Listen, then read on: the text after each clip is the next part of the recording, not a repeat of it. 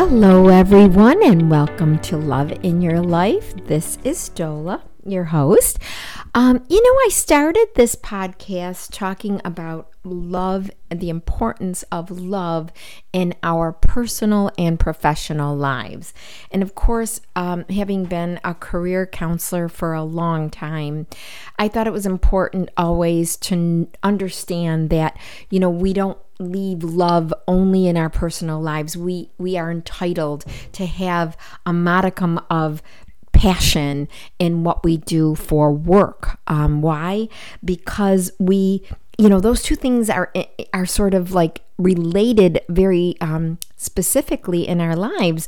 We come home from work and we've had a day there, and if we've loved what we do, we are more likely to be open and not stressed and come in in a sort of positive mode. And it's just like if we have love in our personal lives, that we're settled and happy and bright, and everything around us seems to be benefit from that. Okay, so I do think it's important, and I know the last several weeks I've been talking about more about the subject of the state of our world and our responsibility within the context of world peace and happiness, and that seems to be a very big subject, and I still want to talk about that because it's important and it's related. Again, having love in our personal and professional lives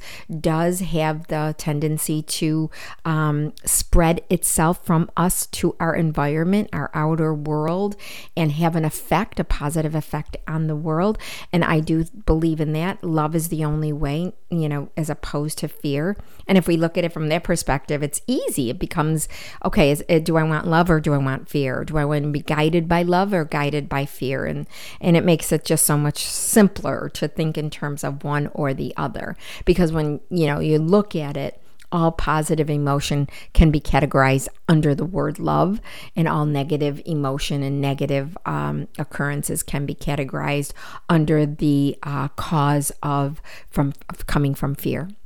It emanates from fear. So I do want to return to that subject, and I will periodically go back and forth, and I am going to separate the two, categorically when I get my act together that way. But right now I've been working on republishing a book that I wrote about relationships and how it actually dating.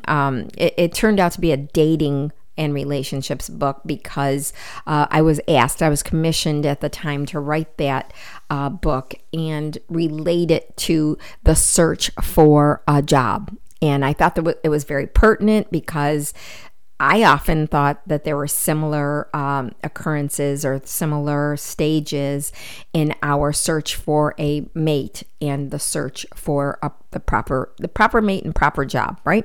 So proper matches for ourselves. And what does that entail? It entails first knowing who you are, what you want, right?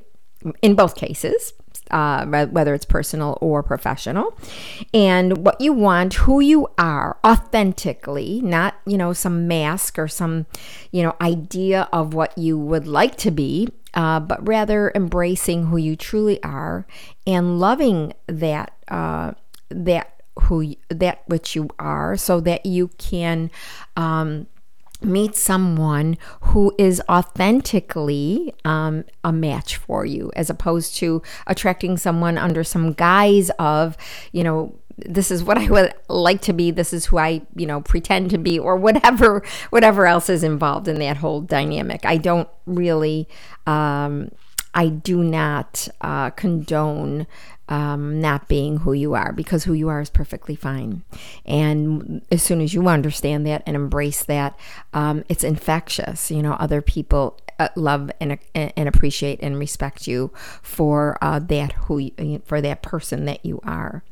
So I've been rewriting the book, not rewriting, but re-editing it and sort of reminding myself of how important it is that when we we get ourselves out there, whether we're going to do the online dating thing or we're going to, re-engage with the idea of a match for ourselves, it's very often after a loss, a breakup.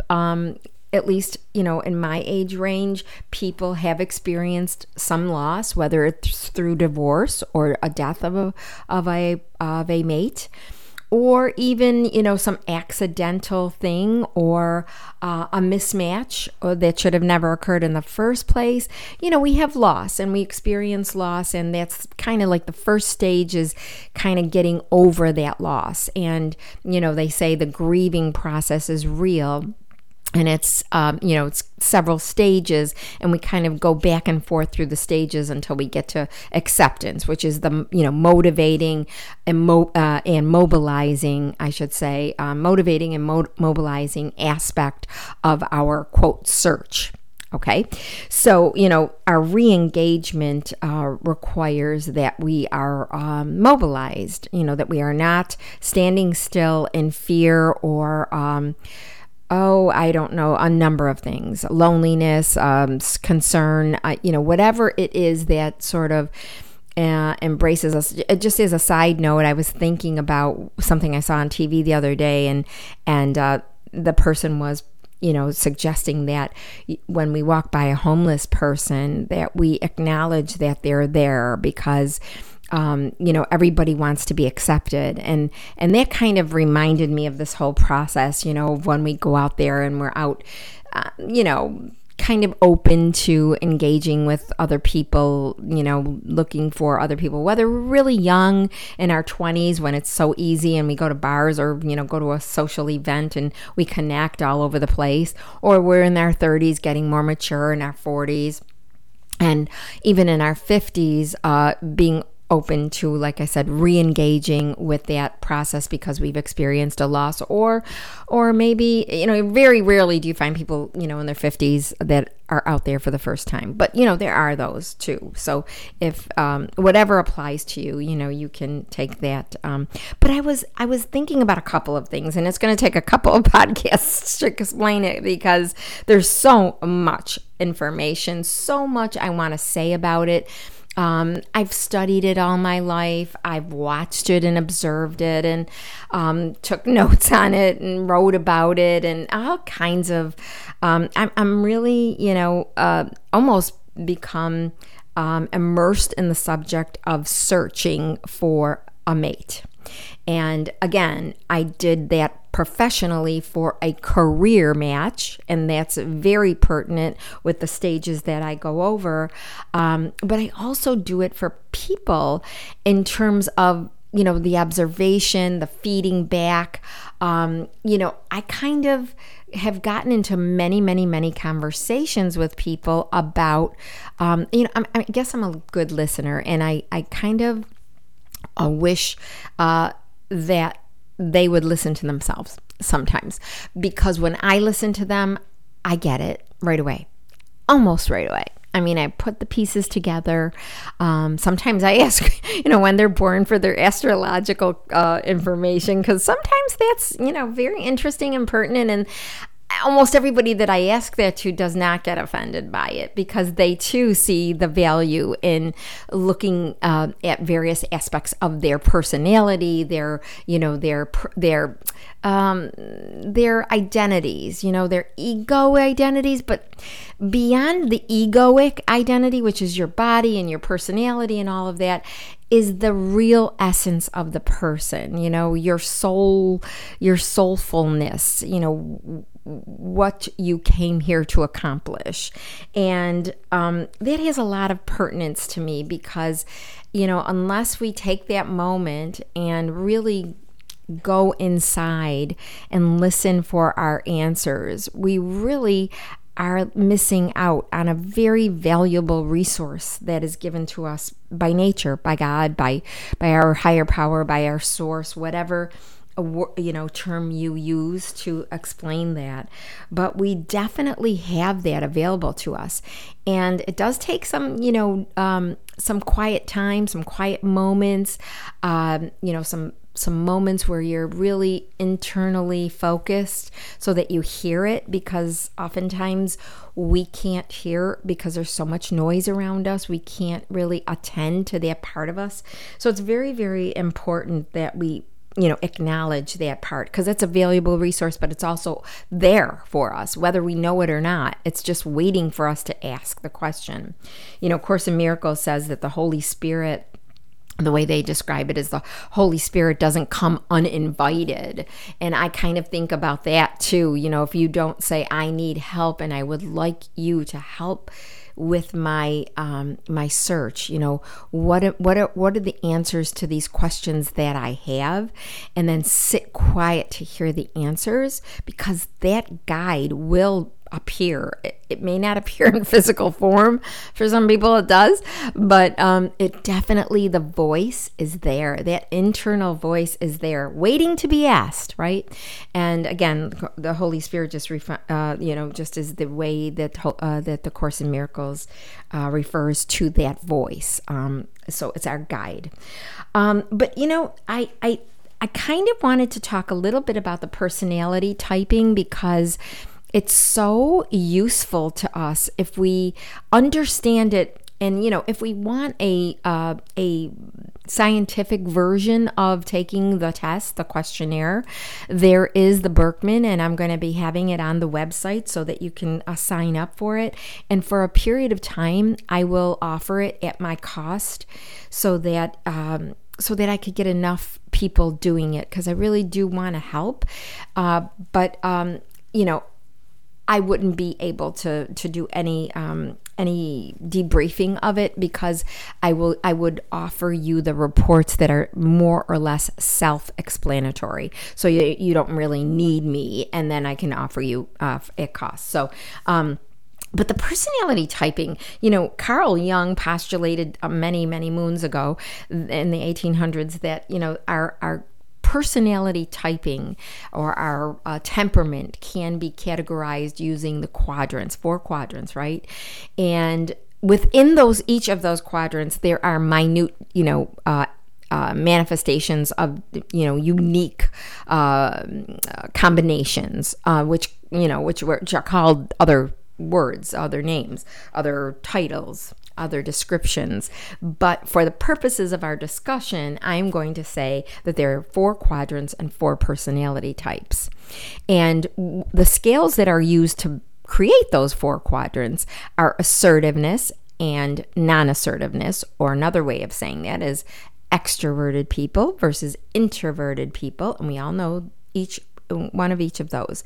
And it's important to define that, by the way, because I think people think of extroverted people as people who like to be social, and that would be somewhat correct. But it is also that they derive their energy from being engaged with the outside world, whether it be people, places, or things, right? Mostly people and places. Things would be contingent on if the things included people and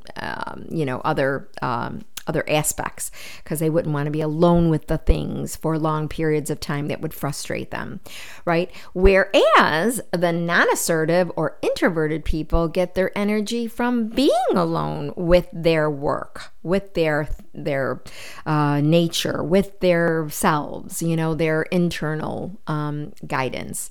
So we have the extroverted people, I'll say, at the top of the scale, and the introverted people on the bottom of the scale of the x-axis.